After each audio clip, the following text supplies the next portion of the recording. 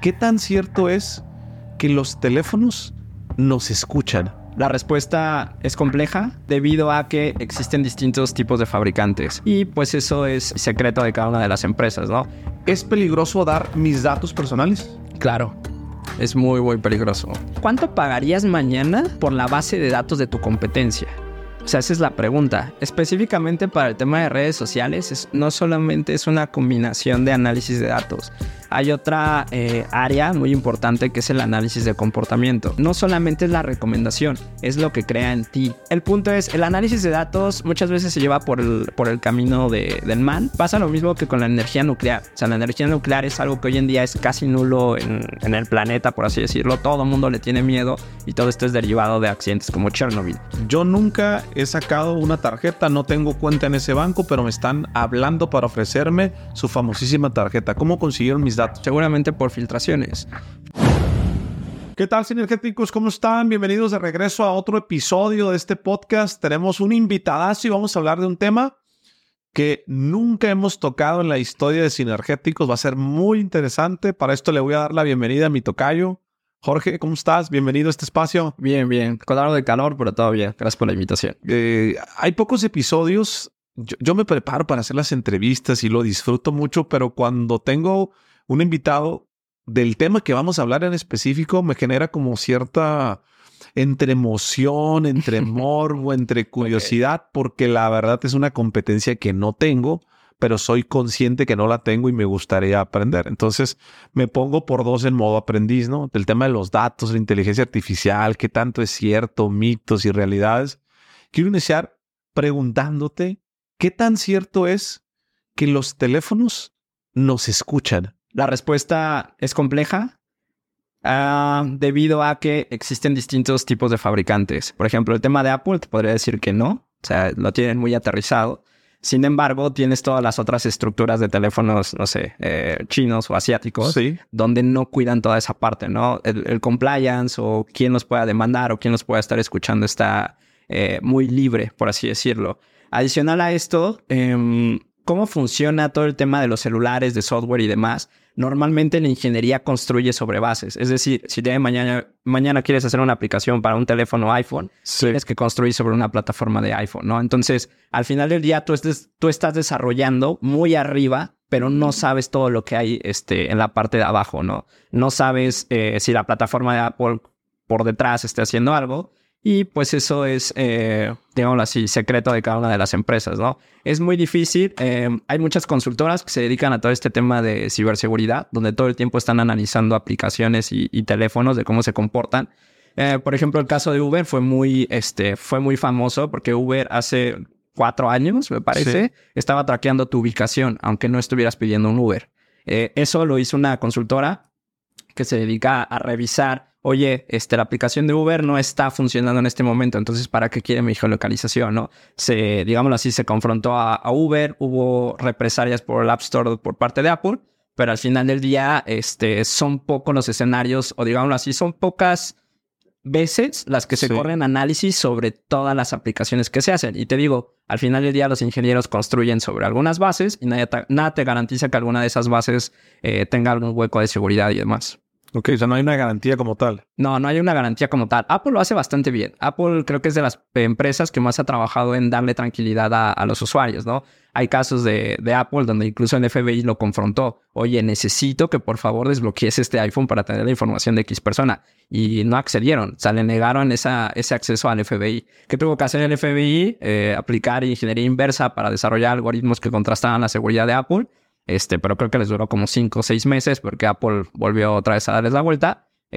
Pero a ese nivel de seguridad estamos llegando. Pero creo que son pocas de las empresas que lo hacen y lo presumen bastante bien. Tú puedes entrar a Apple y hay bastantes comerciales donde te garantizan eso. Yo compro un iPhone y estoy seguro de que mi privacidad no se comparte. Y todo el tiempo te están preguntando, oye, esta aplicación quiere acceder a esto. ¿Quieres darle acceso solo cuando abras la aplicación o quieres que todo el tiempo lo tenga, ¿no? Tienes un poco más de control, por así decirlo. Pero incluso hasta estas grandes empresas en marketplace tan abiertos, es difícil que puedas hacer un análisis de es 100% seguro. Ok.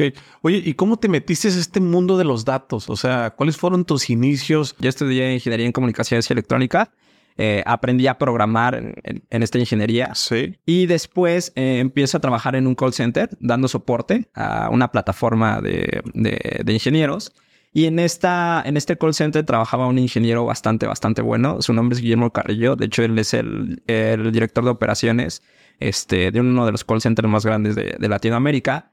Y lo conozco y me empieza a decir, oye, he visto que, no sé, tus llamadas son buenas. Podrías tal vez estar desarrollando software, ¿te interesa? Me da la oportunidad. Estoy como en una especie de entrenamiento con él durante 2 años. O sea, donde me empieza a dar las mejores prácticas de desarrollo de software y demás. Entonces me vuelvo bueno desarrollando software. Trabajo mucho tiempo con él.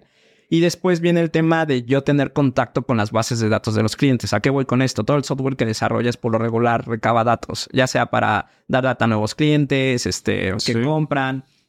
Entonces, 2 cosas que aprendí es que el software normalmente necesita una base de datos y la otra es que esa área de oportunidad de ya tengo los datos y cómo los interpreto después existía en todas las empresas, ¿no? Cuando desarrollas software, de alguna manera te vuelves el experto de negocio. O sea, voy a vender, no sé, camisetas. Ok, ¿cómo las vendes? ¿Dónde las fabricas? Tienes que entender todo eso para trasladar al software y que funcione bastante bien. Entonces, estuve desarrollando software alrededor de 8 años. Llego a una empresa de biotecnología. Ahí conozco a mi socio, Fernando Pasquel. En esta empresa de biotecnología lo que hacíamos era cosas locas con ADN, o sea, secuenciaciones con microarreglos y demás.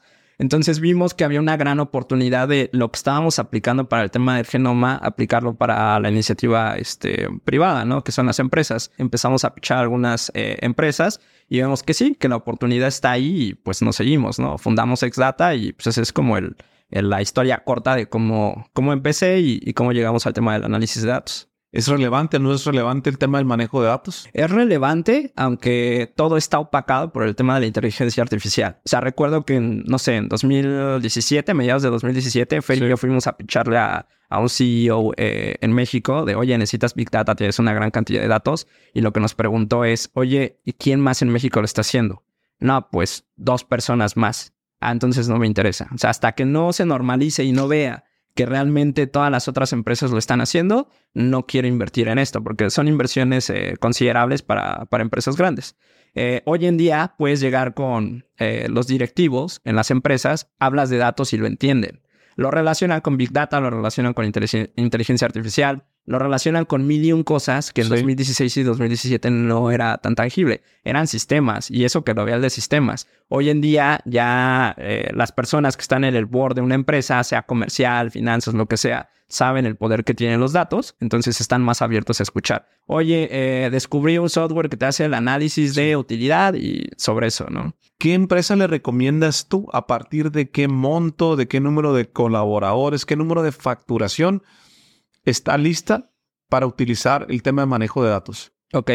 Realmente todas las empresas lo deben de hacer. El costo que hoy en día, no sé, la otra vez creo que estábamos cotizando antes, guardar teras de información en la nube era muy costoso. Hoy te cuestan un par de dólares, a $3. Entonces cualquier empresa puede empezar a guardar data. ¿Por qué crees que falta un tema de cultura para el tema de implementación de datos? Hay 2 cosas. Si todo lo que es nuevo o tendemos a temerle o de alguna manera hacerlo a un lado y delegárselo a alguien más, ¿no? Entonces, cuando tú mencionas el tema de los datos, es de si yo estoy en comercial o si yo estoy en finanzas, ¿por qué me debería de interesar esto? Si es un tema técnico, se lo delego al tema de TI, ¿no? Entonces, creo que ese es el punto. Existe un área de oportunidad muy grande del tema de la cultura de los datos. De hecho, es algo que nosotros estamos impulsando bastante, de cómo alineas a aquella persona que en su vida ha tocado incluso una computadora a que alimente información. Eso pasa con las empresas manufactureras, ¿no? Donde tienes todo el tema de IoT, que ya empiezas a traquear data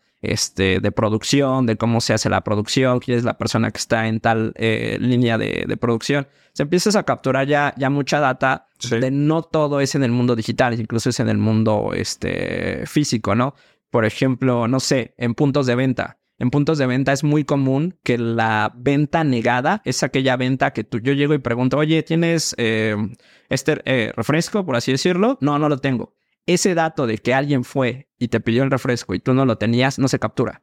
Entonces, ese es el gran área de oportunidad, porque si lo capturaras, entonces haces una lista de todos los productos que tienes que traer con mayor stock para el siguiente mes y incrementas tus ventas, ¿no?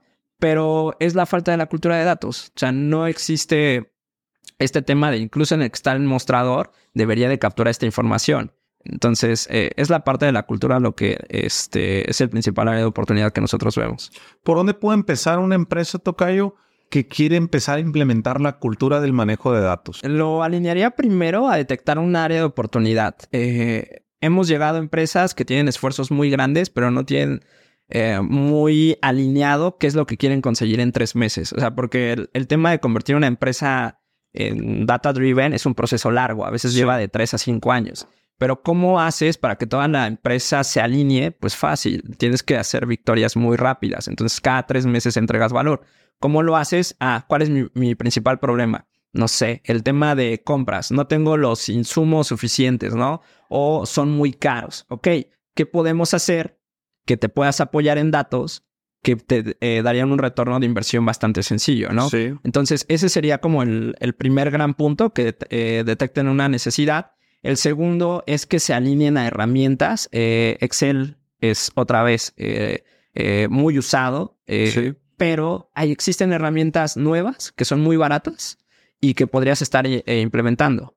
Por ejemplo, hay una muy famosa que se llama Airtable, que es como una estructura similar a Excel, que está en la nube, puedes empezar a subir información sin problema. Hay algunas otras que su principal cualidad es conectar sistemas. Es decir, tengo información en Excel, tengo información si es que pauto en Facebook, tengo información si es que pauto acá. Y la única funcionalidad de estas herramientas que te cobran como $15 al mes es conectar todas las fuentes de información y depositártelas en algún lado. Entonces ya existen ese tipo de herramientas.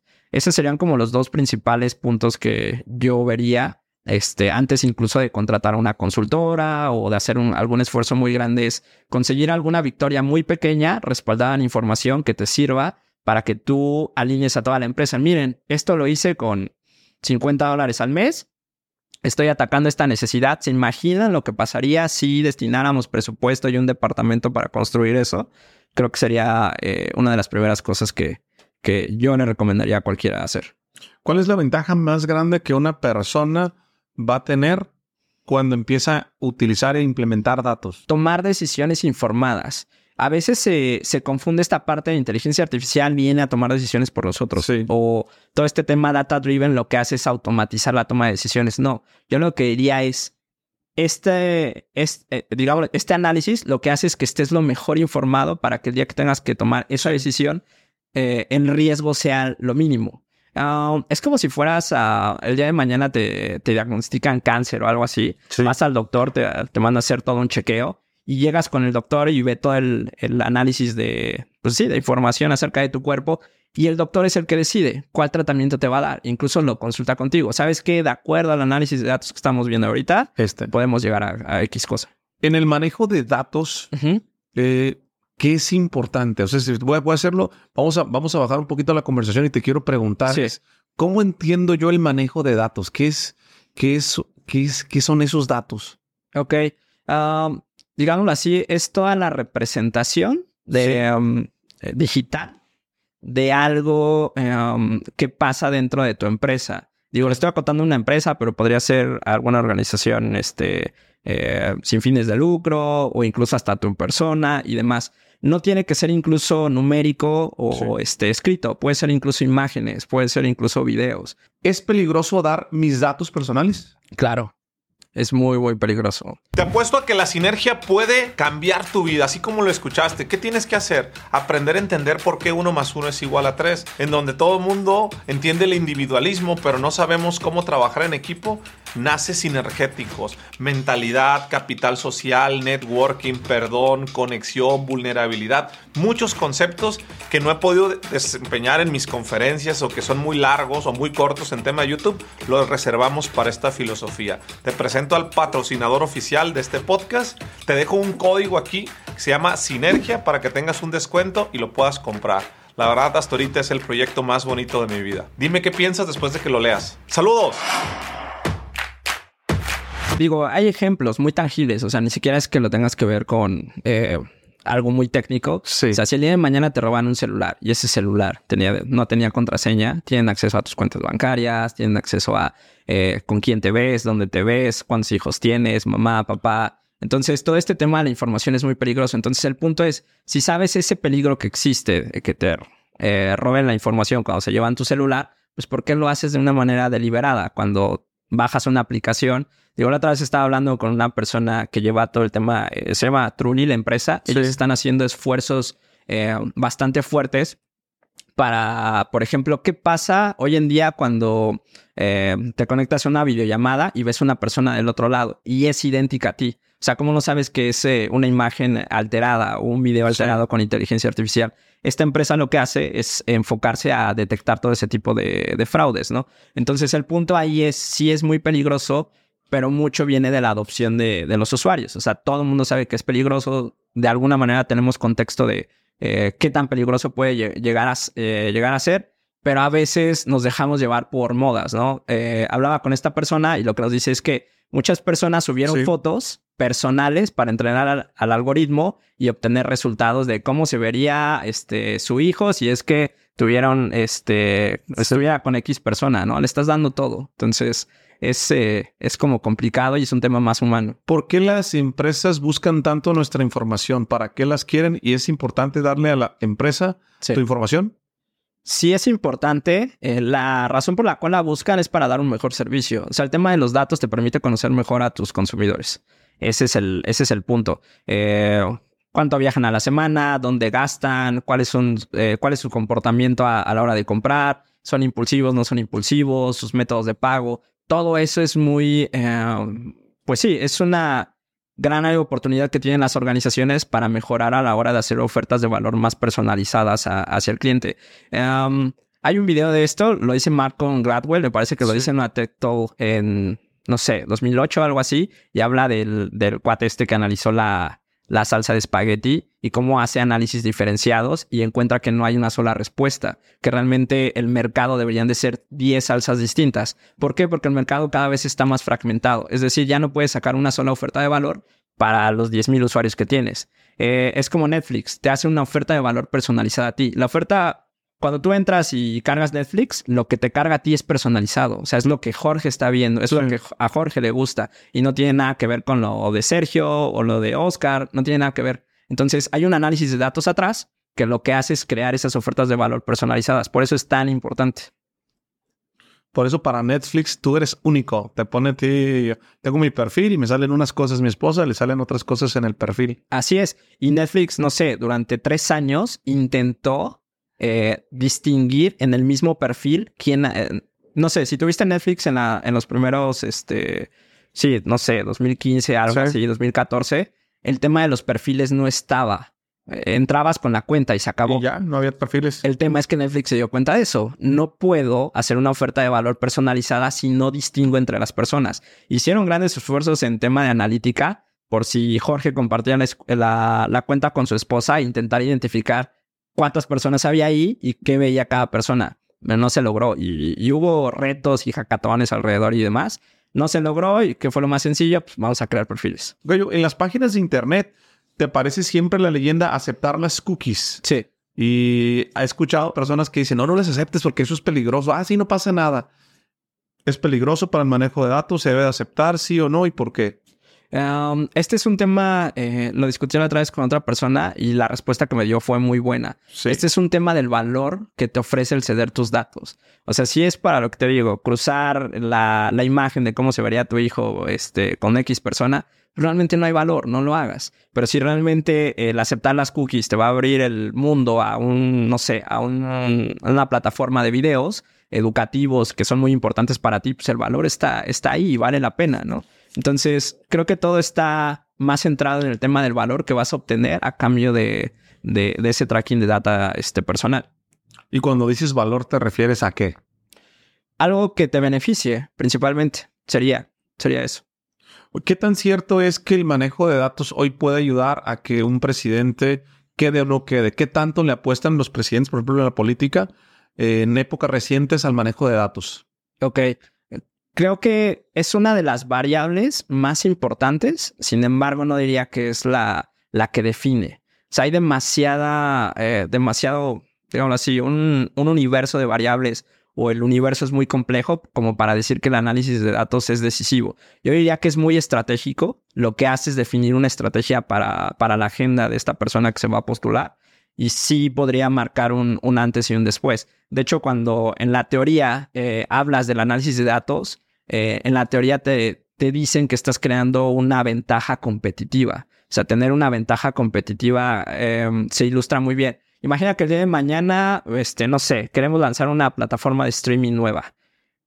El tema es, aunque tuvieras aterrizado técnicamente los mismos skills de Netflix y lo pudieras hacer al día siguiente, el punto es que Netflix lleva iterando con análisis de datos 10 años. Para que tú llegues a ese nivel de conocimiento que tiene Netflix de sus usuarios, de qué es lo que hacen, cómo incrementan el consumo de su contenido y demás, va a pasar la misma cantidad de tiempo. Entonces, ellos crean una ventaja competitiva respaldada en análisis de datos que los pone mucho, digamos así, mucho más adelante de los competidores y por eso no les importa tanto. O sea, podrá llegar otro competidor, pero ellos ya tienen bastante experiencia y pasa en todos los mercados. Cuando empiezas a analizar datos, no solo es el tema técnico, sino estás creando una ventaja competitiva para tu negocio. Si yo tengo una flotilla de taxis y les creo una aplicación y veo cuáles son las zonas más calientes para transportar gente, pues tengo una ventaja competitiva sobre cualquier otro sitio de taxis que el día de mañana intente entrar en el mercado. ¿Quisieras ver tu punto de vista personal para alguien que es especialista en el tema de manejo de datos? Hoy queda claro que las redes sociales saben, mediante este manejo de datos, qué es lo que nosotros queremos ver. Sí. Y nos lo muestran. Netflix también lo pones y dices, esa película es la que yo quiero ver, ¿no? Claro. Pero esto se genera una especie como de adicción. O sea, hoy veo cada vez más personas enganchadas con Netflix y con redes sociales. Y esto hace 10 años, pues no estaba. También es el crecimiento de las redes sociales. Desde tu punto de vista, ¿cómo lo consideras tú? ¿Ético? ¿Es bueno o es malo? ¿Cómo lo percibes? Porque desde que lo que yo entiendo, entre más utilizas tú los datos, pues más tienes a la gente enganchada. ¿Qué piensas? Específicamente para el tema de redes sociales, no solamente es una combinación de análisis de datos. Hay otra área muy importante que es el análisis de comportamiento. ¿A qué voy con esto? No solamente es la recomendación, es lo que crea en ti. O sea, ¿qué sensación crea en mí el estar consumiendo contenido que de alguna manera no sé, va acorde a mis preferencias? Crea ciertas satisfacciones. Hay demasiados estudios que respaldan esto, ¿no? El darle clic a ciertas cosas o el recibir me gustas crea la segregación de ciertas hormonas en el cerebro que te hacen más adicto ahí, ¿no? Entonces es una combinación de ambas. El punto es, el análisis de datos muchas veces se lleva por el camino del mal, aunque hay demasiadas cosas donde sí se aterrizan muy bien. Pasa lo mismo que con la energía nuclear. O sea, la energía nuclear es algo que hoy en día es casi nulo en el planeta, por así decirlo. Todo el mundo le tiene miedo y todo esto es derivado de accidentes como Chernobyl. Sí. Pero no quiere decir que la energía nuclear por sí sola sea mala. O sea, realmente los esfuerzos que se hicieron en un inicio fueron muy buenos, trajeron buenos resultados. Es de las energías más limpias, aunque sí es muy riesgoso, ¿no? Entonces, tienes ambos lados de la moneda donde los humanos siempre estamos, desgraciadamente, oscilando entre ambos y viendo cuál es la mejor forma de estarlo aplicando.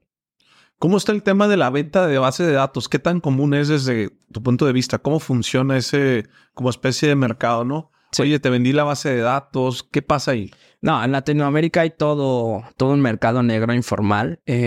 Algo que comentaba también con otra persona, el tema de seguridad, es de normalmente cuando algo pasa, si se filtró una fuente, lo que dicen, nos hackearon.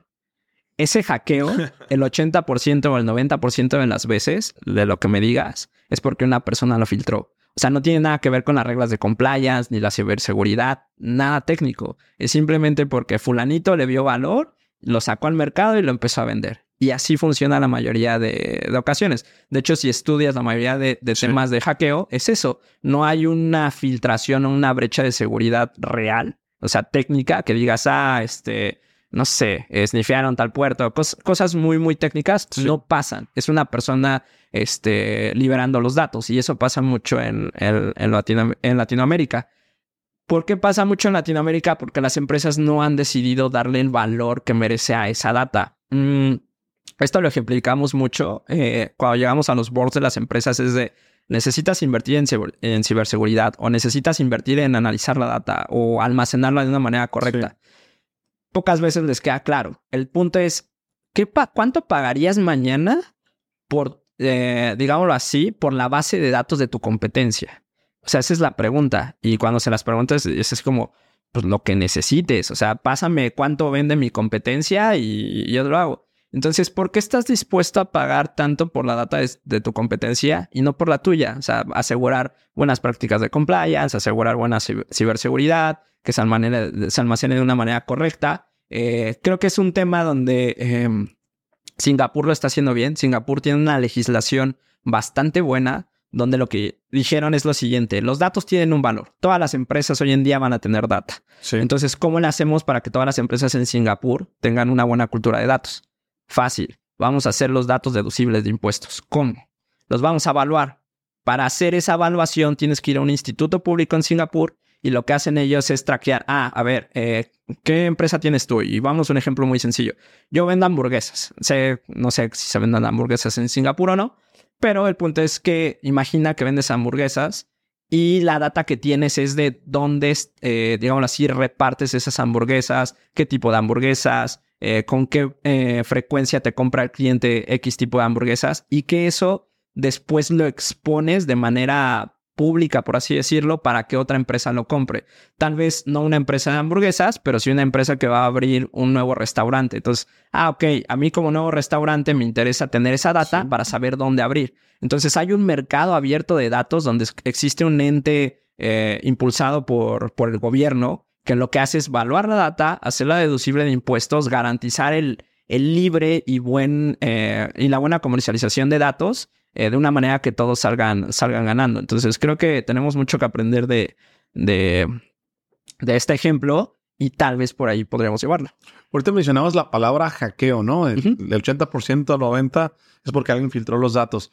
¿Qué debe hacer una persona o cómo debo reaccionar si me entero que en la empresa en la que yo estoy hackearon los datos y ahí están mis datos? ¿Hay algo que pueda hacer?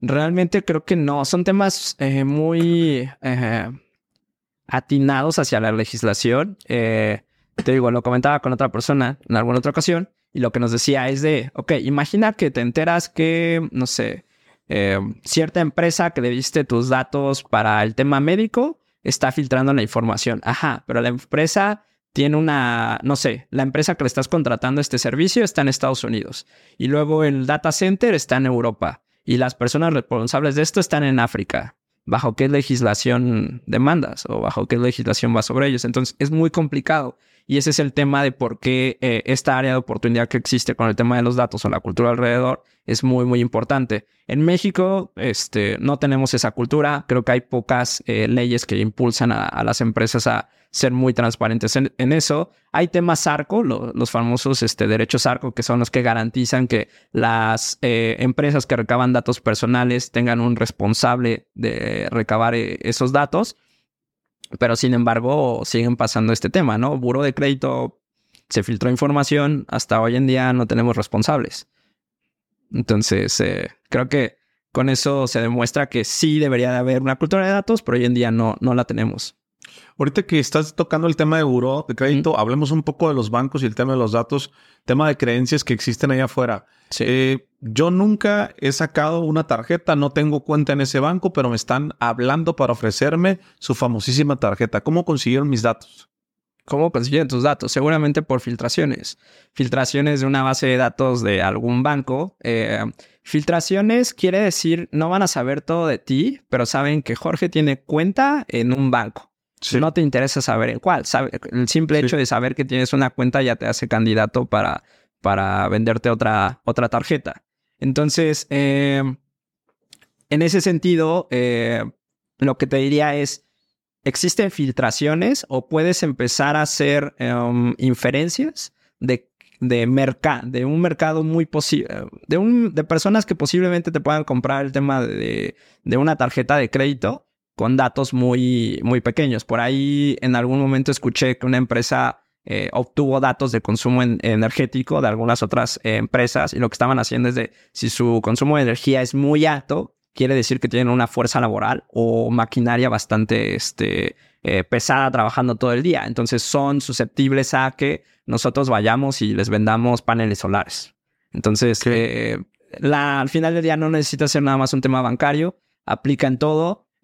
Por cómo consiguen tus datos, te digo, pueden ser inferencias, ¿no? Y está la parte humana, donde muchas veces tú contestas y, oiga, le hablo de tal banco, ¿cuál banco? ¿No? Y empiezas a soltar la sopa, por así decirlo, de todo lo que no deberías de estar diciendo, ¿no? Por eso funciona el tema de los secuestros telefónicos, que ni siquiera tienen a la persona y terminas dando todo. O sea, al final del día hay un tema humano bastante fuerte ahí. ¿Es caro comprar una base de datos en el mercado? ¿Es fácil, es sencillo? Si alguien dice, oye, yo quiero una base de datos, ¿cómo está ese tema de filtraciones? No es como que exista un tema sobre demanda de yo necesito la información del vecino. Sí. Como tal, no. O sea, lo que te diría es lo que hay. O sea, es de hoy alguien que trabajaba en X lugar decidió filtrar la información de ese lugar y la expone en el mercado negro. Y tampoco es un mercado negro, digo, hay otro de los grandes mitos que es de la Deep Web y todo eso, cuando en realidad puedes entrar a Mercado Libre y ahí compras el tema de la cine, ¿no? Entonces no está tan oculto, no es como secreto que tengas que tener a una persona ahí dentro. Te diría, no es sobre demanda, eso sí es muy cierto, pero sí es un tema que, no sé, con 300, 400 pesos puedes estar pagando una base de datos de línea o de lo que tú digas que ya se filtró. Al final del día tú la puedes comprar muy caro. O sea, yo hoy compro una base de datos por 10,000 pesos y el día de mañana yo la revendo en 1,000 pesos. Entonces, es un activo digital, entonces no hay manera de frenarlo. ¿Qué tan es cierto es que el análisis de datos te puede ayudar a predecir apuestas? Es tipiquísimo en las películas, ¿no? Los datos y el contar y predecir datos te ayuda con las apuestas. ¿Cierto o mentira? Es cierto en la parte de que te ayuda a estar mejor preparado. O sea, creo que es otra vez el punto. Al final del día, quien toma la decisión debería de ser un humano. Entonces, el tema es el algoritmo te va a hacer una recomendación, pero tú decides. Y los escenarios son muy complejos, depende de a qué le estés apostando. O sea, no sé, te diría, por ejemplo, el tema de fútbol, de soccer. Sí. En 2014... SAP hizo un análisis, SAP, la empresa alemana enorme, hizo un análisis de cómo funciona la combinatoria del equipo, de la selección alemana de fútbol. El tema es los datos que consiguieron eran enormes y había una complejidad enorme. Al final del día no trasladaron nada de valor. Okay. O sea, el punto es, el escenario es tan complejo o era tan complejo en ese momento que realmente interpretar algo de ese análisis era imposible. Entonces lo dejaron en paz y hasta ahora no se ha visto. Se enfocó más en el rendimiento de persona, pero en lo que es el análisis de un equipo por completo. O sea, imagínate todas las variables que tienes de 11 personas. Amanecieron de buenas, amanecieron de malas, cuál es su nivel físico, cuánto tiempo llevan jugando, la posición donde están, la conocen, no la conocen, no sé, la altitud de donde están jugando hoy es buena, es mala, el contrario contra el que se van a enfrentar, persona a persona, es mejor que él o no. O sea, tienes toda esa cantidad de variables. Es muy difícil el predecir los resultados de soccer, por ejemplo. Entonces, para llevarlo a cualquier escenario de apuestas, pues esa complejidad aparece en todos esos escenarios y lo hace muy difícil. ¿Te puede ayudar a tomar mejores decisiones? Sí. Hay muchos casos muy aterrizados. Por ejemplo, no recuerdo el equipo de la NBA, el nombre, pero sí recuerdo el nombre del manager, es Daryl Morey. Él llegó, creo que son los Houston Rockets. Ellos empezaron a hacer analítica de datos, pero fuerte, 5 personas. ¿Qué fue lo que hicieron? Cuando este cuate estuvo o es egresado del MIT, y lo que estuvo haciendo es trabajar con ¿recuerdas la película de Moneyball? Sí, okay. Buenísima. Él estuvo ahí, o sea, no fue de los partícipes, pero estuvo muy en contacto con estas personas. Entonces dijo, si se puede hacer en béisbol, lo puedo hacer en básquetbol. ¿Qué es lo que hace? Llega a los Houston Rockets, empieza a poner sensores en la cancha. Tarda alrededor de 24 meses en agarrarle la onda al análisis de datos, cómo interpretarlos y demás, y al final lo logra. Y de hecho, hay casos de estudio del MIT donde le ponen un pedestal este cuate de cómo a través del análisis de datos hizo al equipo bastante rentable en el tema de mejores juegos, mejores incorporaciones, y hoy en día se dedica de lleno al tema de análisis de datos. Entonces sí está la parte mala donde dices, ¿me va a ayudar a saber si el equipo va a ganar? No lo creo. Pero te va a ayudar a tomar mejores decisiones estratégicas como cómo conformo el equipo, cómo jugamos mejor, si el día de mañana enfrentamos a este otro equipo, cuáles son las debilidades que podría estar explotando. Entonces, se llevaría por ahí. Estamos de acuerdo que los datos nos ayudan a tomar mejores decisiones. Sí. Oye, Tocayo, ¿tú eres casado? Sí. ¿Tienes 2 hijos? Así es. ¿Eres programador? ¿Te gustan los datos? ¿Lo vives? ¿Lo entiendes? ¿Cómo utilizas los datos en tu vida cotidiana? ¿Qué tanto implica en el manejo de datos en tus tomas de decisiones, por ejemplo, en tu matrimonio, con tus hijos? ¿Qué haces ahí? ¿O tu cerebro se desconecta y piensas de forma diferente? ¿Cómo? No pienso de forma diferente. O sea, la analítica sigue ahí, pero hay temas bastante sencillos. O sea, por ejemplo, el tema, ¿a qué escuela van a ir mis hijos? O sea, creo que ese es un punto fundamental. Estoy parado en este momento yo. No sé si meterlos a la que es como más cuadradita, pero me queda más cerca de la casa y que es famosa, o en la que hablan más inglés. Exacto. Estamos ahí. Pues yo lo que empecé era, realmente quiero mandar a la escuela a mis hijos. O sea, sí es un tema fuerte. Porque hoy en día las competencias que necesitan, cuando haces un análisis de, a ver, si el día de hoy mi hijo se integrara a la fuerza laboral, ¿qué skills le debería de estar dando? Y la mayoría de ellas no están en las escuelas. Entonces es que de la parte básica que sí necesitan, como matemáticas, español, tal vez inglés, y toda esta parte se lo dan de una manera adecuada, pero ¿qué otros skills puedo buscar en otros lugares? Por ejemplo, en los MOOCs, que son estas plataformas de cursos, que sí les podrían estar sirviendo, ¿no? Todo el mundo quiere que su hijo sea innovador, que de alguna manera sea líder, pero eso realmente lo aprenden en la escuela. Entonces es cuando haces el análisis de datos. A ver, la mayoría de personas que hoy en día he visto que de alguna manera son buenos líderes o son innovadores, ¿cuál es el patrón que coincide con ellos, no? Entonces ese es, digámoslo así, un ejemplo de cómo llevo el tema del análisis de datos en mi vida personal. No es que todo el tiempo esté analizando todo. Sí, estoy mucho en la parte técnica, pero también me gusta mucho esta parte humana. Al final del día, lo que te comentaba hace rato, tú puedes hacer lo que tú quieras de manera técnica, pero tienes un gran porcentaje del éxito de tu proyecto depende de los humanos. Entonces, se lo he dicho a muchos clientes. Yo, en vez de estudiar ingeniería, debí haber sido psicólogo, porque es la manera en la cual me comunico con las personas, los escucho, cuál es tu dolor de cabeza, cómo te ayudo. Y eso no tiene nada que ver con el análisis de datos. Y sin embargo, ahí radica uno de los principales puntos para que el proyecto sea exitoso.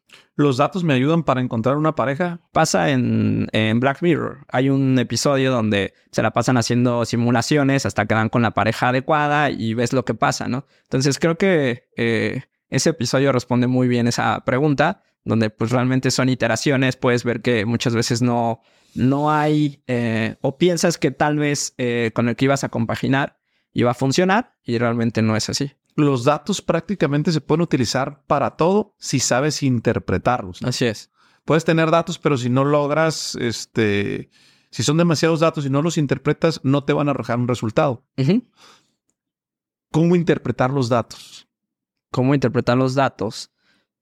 Lo que te diría es, lejos de ser este gurú que llegas y te ponen un set de datos y dices... Que así me lo imagino. Yo no, ya te se lo está imaginando. Ajá, así, ¿no? Yo en mi bola de cristal veo esto. O sea, sí, tal cual. O sea, en vez de llegar y ver esta bola de cristal, o sea, a ver qué me depara el futuro y demás, yo lo que te diría es volver a la parte básica de, pues, ¿para qué los quiero? O sea, ¿cuál es mi razón de analizar la data? Entonces, cuando tienes identificado qué es lo que estás buscando, es cuando realmente tiene un sentido. Si no, realmente nada más estás disparando al aire sin darle a algo. Puedes estar interpretando la data de las mil y un maneras que tú quieras con los algoritmos y la tecnología que me digas, pero si no tienes una razón clara de qué es lo que estás buscando, estás perdido.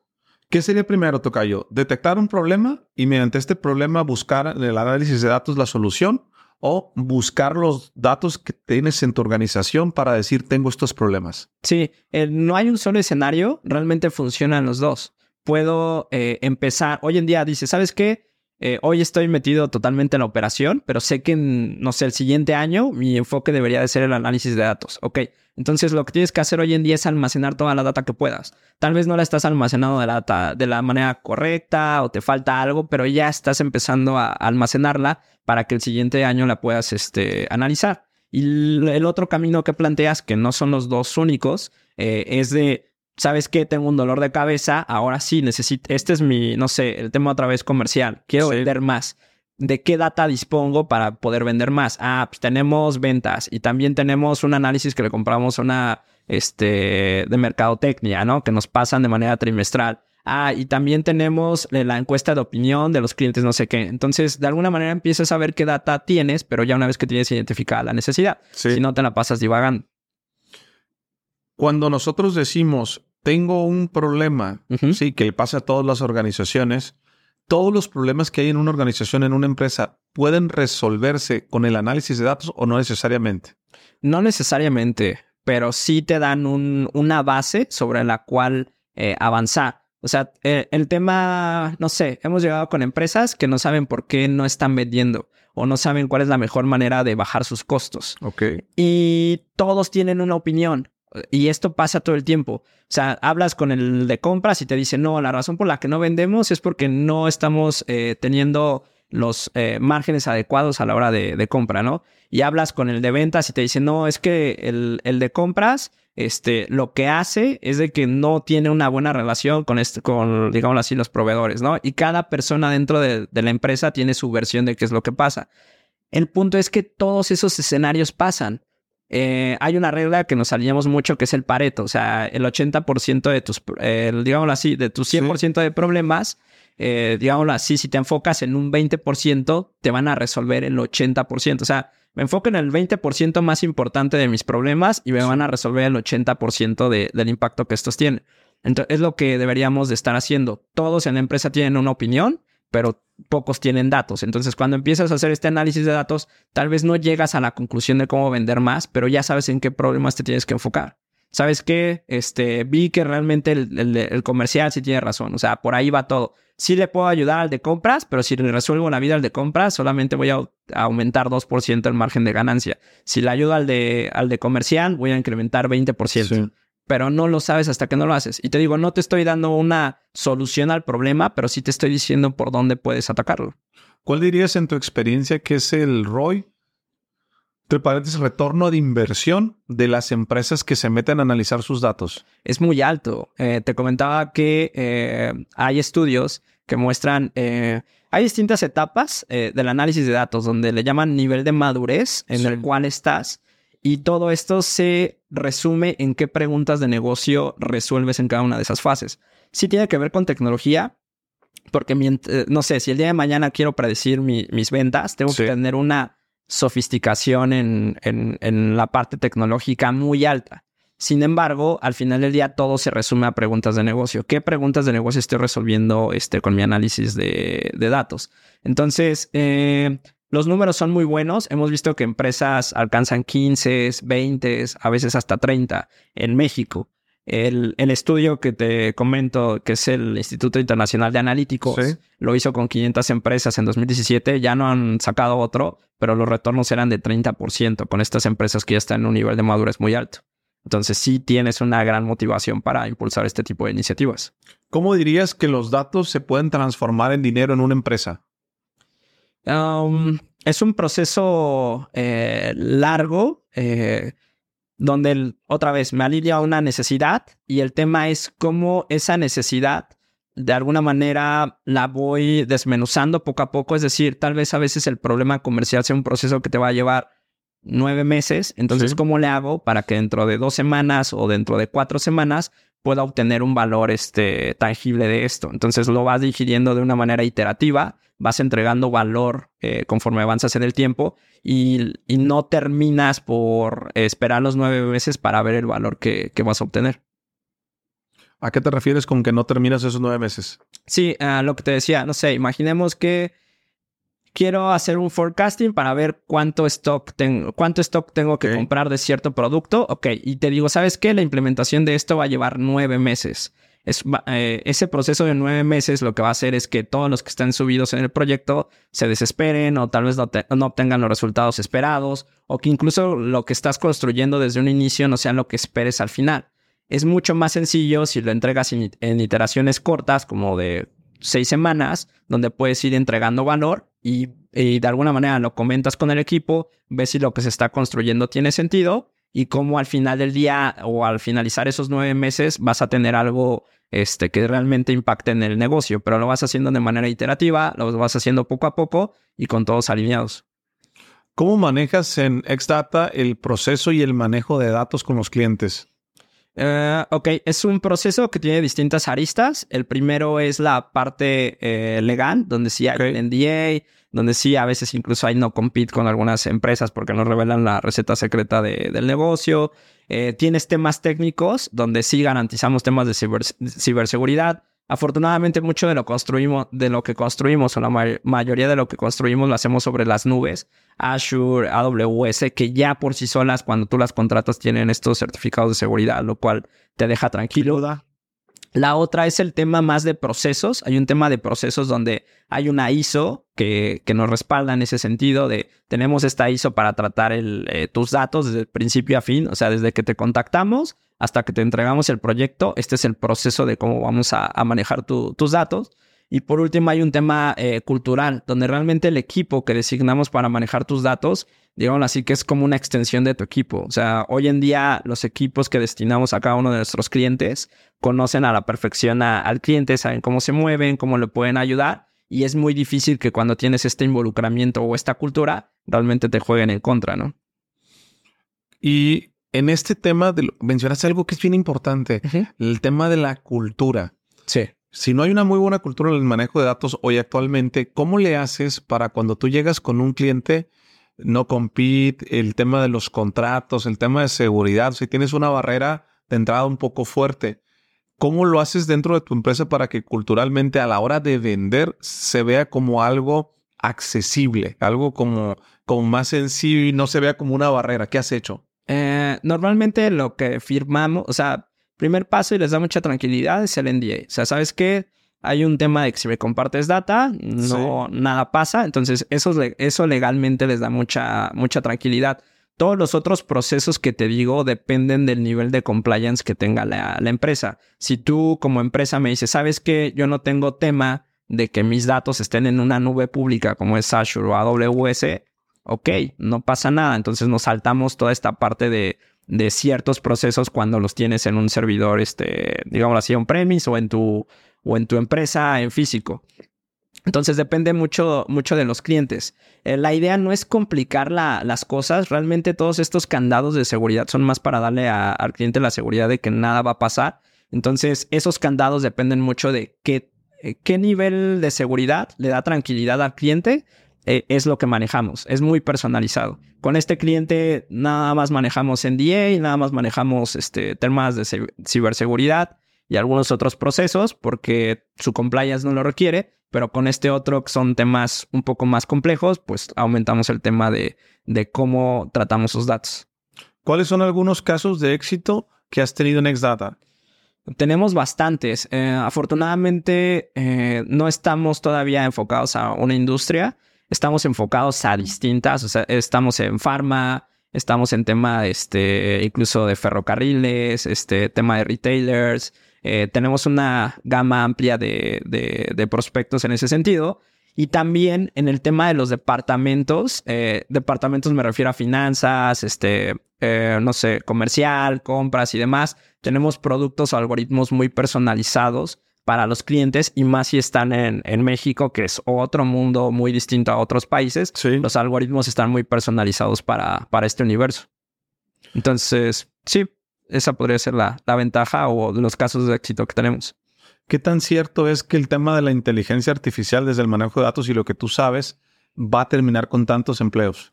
Es muy cierto. O sea, realmente creo que ese punto hoy en día cobró auge porque lo único que se hizo fue productizar inteligencia artificial. O sea, estos temas son muy viejos, se han venido arrastrando o pateando, digámoslo así, de ahí viene la inteligencia artificial. Sí, pero como no está aquí, lo vemos mañana, ¿no? Y se patea. Hoy en día ya no podemos darle la espalda. Lo que pasó con ChatGPT es que por primera vez una empresa productizó la inteligencia artificial. ¿Qué es productizar? Que hoy Jorge o fulanito se conecta y le puede preguntar algo a una inteligencia artificial. Antes sabíamos que existía, pero no tenía conciencia ni contacto con ella. Entonces no me interesaba. O sea, si no lo veo y no tengo contacto, ¿por qué me debería interesar? Hoy en día ya está aquí. Es donde todo el mundo empieza a perder la cabeza. Sin embargo, el tema de pérdida de empleos y todo este tipo de situaciones es real. Creo que en 2016, 2017 fue de los temas del World Economic Forum en su reunión en Davos. Y lo que decían es otra revolución industrial. Es como si hubiéramos descubierto, no sé, la máquina de vapor, pero ahora por 10 o de manera exponencial. Y sí va a pasar. El tema es real, ya está aquí. Ahora, ¿cómo le damos la vuelta? ¿Se van a perder empleos? Ok, sí, está bien. Pero ¿cómo le doy la vuelta? ¿Cómo hago que ahora esas personas empiecen a desarrollar nuevos skills que les permitan adoptar estas nuevas oportunidades que hay?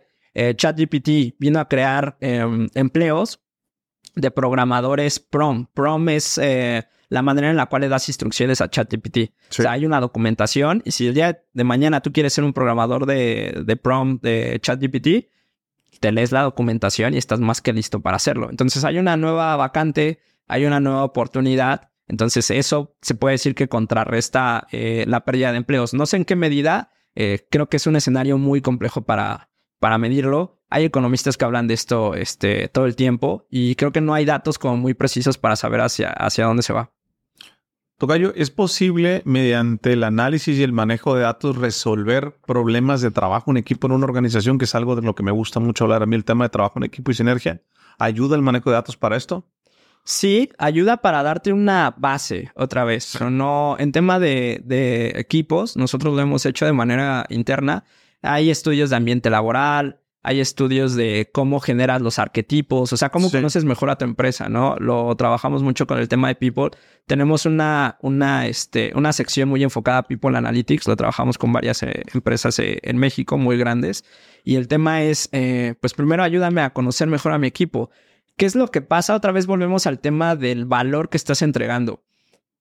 ¿Por qué te preocupas tanto por tu cliente y no por tu cliente interno, que es el colaborador? Entonces, ¿cómo puedo hacer una mejor oferta de valor hacia el cliente? Pues conociendo más de él. Pues entonces haz lo mismo con el colaborador que tienes al lado.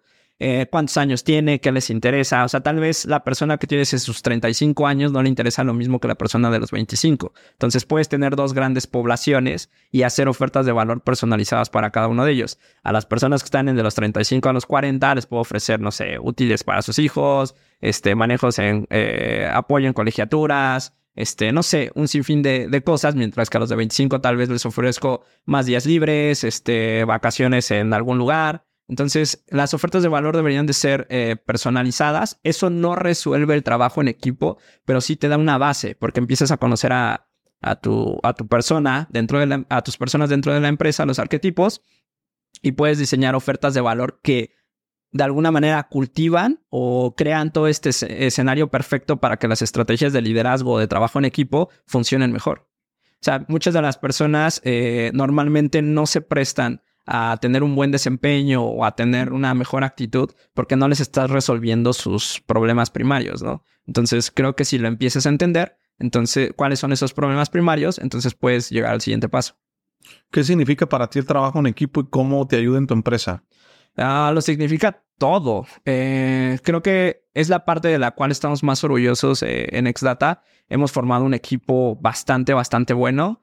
Y lo principal es que es digámoslo así, casi formado por nosotros. Sí. ¿A qué voy con esto? En 2018 tuvimos ahí una época de terror donde estábamos contratando a científicos de datos. O sea, hoy en día científico de datos todo el mundo ubica qué es y demás. En 2018 era muy difícil saber qué era y mucho más difícil contratar a uno porque no había.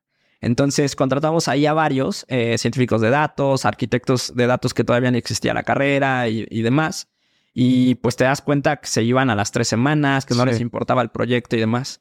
En 2020 la pandemia a nosotros nos catapultó porque fue todo otra vez a digital y demás. Crecimos bastante. Entonces es ok, tenemos una cartera de clientes interesantes, tenemos muchos proyectos. ¿Cómo le vamos a hacer? O sea, ¿cómo hacemos esto? Nos dimos cuenta que la idea no era contratar, sino formar. empezamos a contratar a chicos muy talentosos que incluso ni habían terminado la escuela, estaban en séptimo, octavo, noveno, algunos ya habían terminado y demás.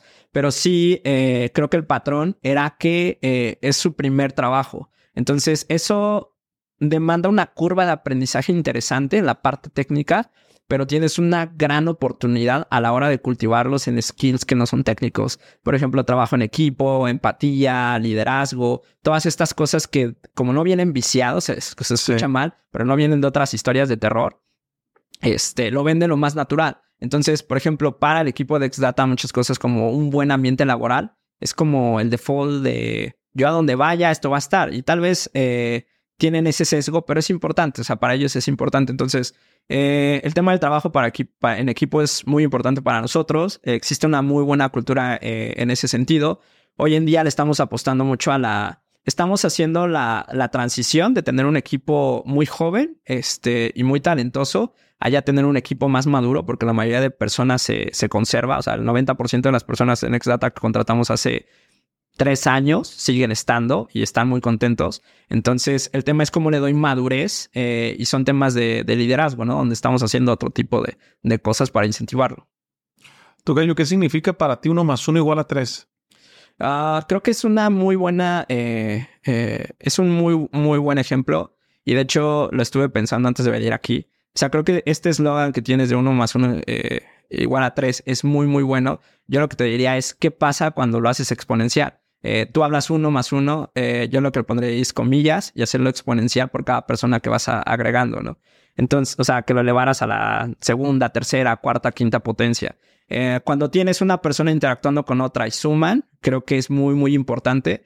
Pero cuando tienes un equipo de 10 personas, el valor se va a las nubes. Entonces, eso sí lo tenemos muy claro. El mejor ejemplo es tenemos equipos multidisciplinarios donde tengo un científico de datos, un arquitecto, un analista, un visualizador de datos. Son 6 personas que están dedicadas a construir un proyecto y en conjunto el valor que entregan es muy, muy alto. Más que el que te podría dar por separado cada una de ellas. Podrías agarrar tu set de datos, mandárselo a un científico que te lo regrese y luego se lo pasas al analista y que te lo regrese y que luego se lo pases al visualizador de datos y que te lo regrese. El resultado que vas a obtener de separar, digámoslo así, el análisis en estas 3 personas va a ser muy distinto a formar una célula con esas 3 personas y que te entreguen ese valor, porque hay comunicación, hay un objetivo en común, el análisis es mucho más limpio, incluso hasta entre ellos hay ideas. Lo que entregas es mucho más poderoso que hacerlo por separado. Tocayo, para alguien que te está construyendo empresa, que estás escalando una organización, la mayoría de las personas que construyen empresas cometemos muchos errores, pero pocos nos sentamos a analizarlos o a anotar todos los errores que he cometido en los 5 o 6 años. Sí. Pero en tu caso, que tú entiendes del análisis de datos, ¿cuál ha sido el error más fuerte que has cometido en escalar tu empresa? Que dices, si tú estás escalando una empresa, aguas con esto. Liderazgo. Yo creo que eso es el principal problema que existe en las organizaciones, al menos de lo que yo he podido ver en México. Tenemos una gran oportunidad de ahí. Muchas personas están en puestos de valor o tienen empleos muy, muy buenos, pero realmente no les interesa lo que hacen. Entonces, eso permea hacia abajo. Si estás a cargo de 50 personas y a ti no te interesa lo que haces, pues a las otras 50 personas tampoco. Entonces, ese tema de alineamiento es un tema de liderazgo. Creo que son de las grandes oportunidades que tenemos y son de las cosas que nosotros hemos corregido de manera interna para que no permee dentro de nosotros. ¿Cómo lo corriges? Es difícil. No fue de la noche a la mañana. Como te comentaba, primero creíamos que contratando personas de muy alto perfil técnico lo íbamos a hacer, o con skills de tienen una maestría en esto, tienen una maestría en otro y demás. Nos dimos cuenta que no, que son eruditos, que deberían de estar dando clases en la escuela y se acabó. Pero no tomando el control de un proyecto que es importante para una empresa, ¿no? Entonces, esa es la primera gran lección que tuvimos. La segunda fue por apostar por el talento. Todo el mundo quiere gente talentosa en su empresa, pero pocos son los que se interesan por formarlos. O sea, sí, yo encontré a este chico que es muy talentoso y demás, sí, pero lo formó alguien más. sea, normalmente pocos directivos o empresas se preocupan por la formación de su personal, y no en cuestiones otra vez de skills, ¿no? Sino más de liderazgo, que el liderazgo aborda muchas aristas, ¿no? Entonces creo que son de las cosas que más hemos aprendido. Te decía, a partir de 2020 lo implementamos ya en nuestro ADN, y creo que es el principal error que hemos cometido. Tocayo, me gusta hacer esta pregunta siempre para finalizar. Si te ponemos todas las redes sociales, radio, televisión, con traductor incluido, para dar un mensaje al mundo, ¿cuál sería tu mensaje?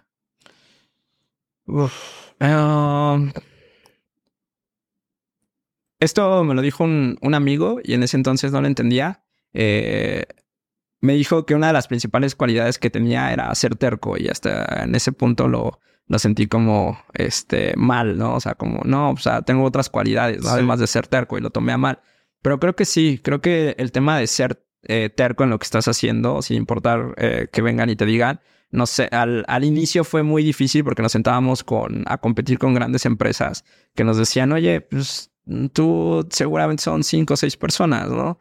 ¿Qué puedes ofrecer que no tenga yo? Y cuando vas y lo meditas en la soledad de tu casa, pues dices, sí, no debería estar haciendo esto, ¿no? El tema es que realmente nos apasiona esto, somos muy tercos, sí. Soy muy terco en conjunto con mi socio Fer, y creo que eso es lo que nos ha funcionado más. No quiere decir que estemos exentos de errores, sin embargo, tenemos ahí una frase que cometemos dentro de Xdata, que es: cometemos errores, pero cometemos el mismo error solo una vez. Eso sí es muy, muy claro. Y son de las cosas que yo diría o me gustaría expresarle a todos los demás. Ok. Tocayo, te agradezco mucho tu tiempo, tu disponibilidad para platicar de este tema. Nunca habíamos hablado, y estoy seguro que mucha gente le gustó. Para las personas que quieran saber más de ti, de tu empresa, implementación de datos, proximidad contigo, ¿cómo te pueden buscar? Es más fácil si lo hacen a través de las redes de la empresa. Yo casi no estoy muy activo en redes, pero la empresa tiene redes sociales. Nos pueden buscar en LinkedIn, nos pueden buscar en Instagram. Tenemos mucha actividad por el tema de visualización de datos, que es otro mundo en el cual somos muy, muy buenos. Normalmente estamos haciendo análisis complejos, por así decirlo, o traduciendo el resultado de algo y poniéndole una visualización que todo el mundo pueda entender. Entonces, pues, nos pueden buscar por ahí. También, derivado de todo este tema, empezamos un podcast.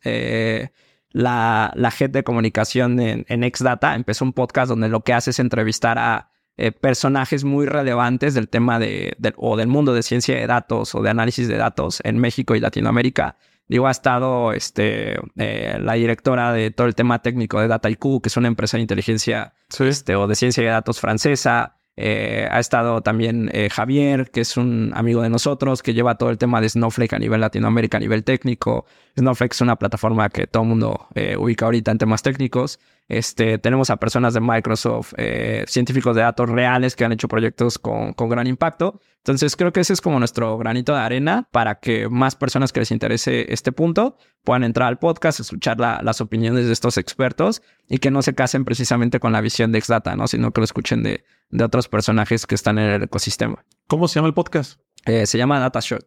Ok, pues mándenle un saludo de mi parte. Vayan a escuchar el podcast los que quieran saber más del tema del manejo de datos. Y nos vemos en el siguiente episodio. Acuérdense que compartir es bueno. Mándenle este episodio a alguien más.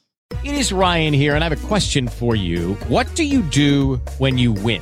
Like, are you a fist pumper, a woohooer, a hand clapper, a high fiver? I kind of like the high five, but if you want to hone in on those winning moves, check out Chumba Casino. At ChumbaCasino.com, choose from hundreds of social casino-style games for your chance to redeem serious cash prizes. There are new game releases weekly, plus free daily bonuses, so don't wait. Start having the most fun ever at ChumbaCasino.com. No purchase necessary. VGW Group. Void where prohibited by law. See terms and conditions. 18+.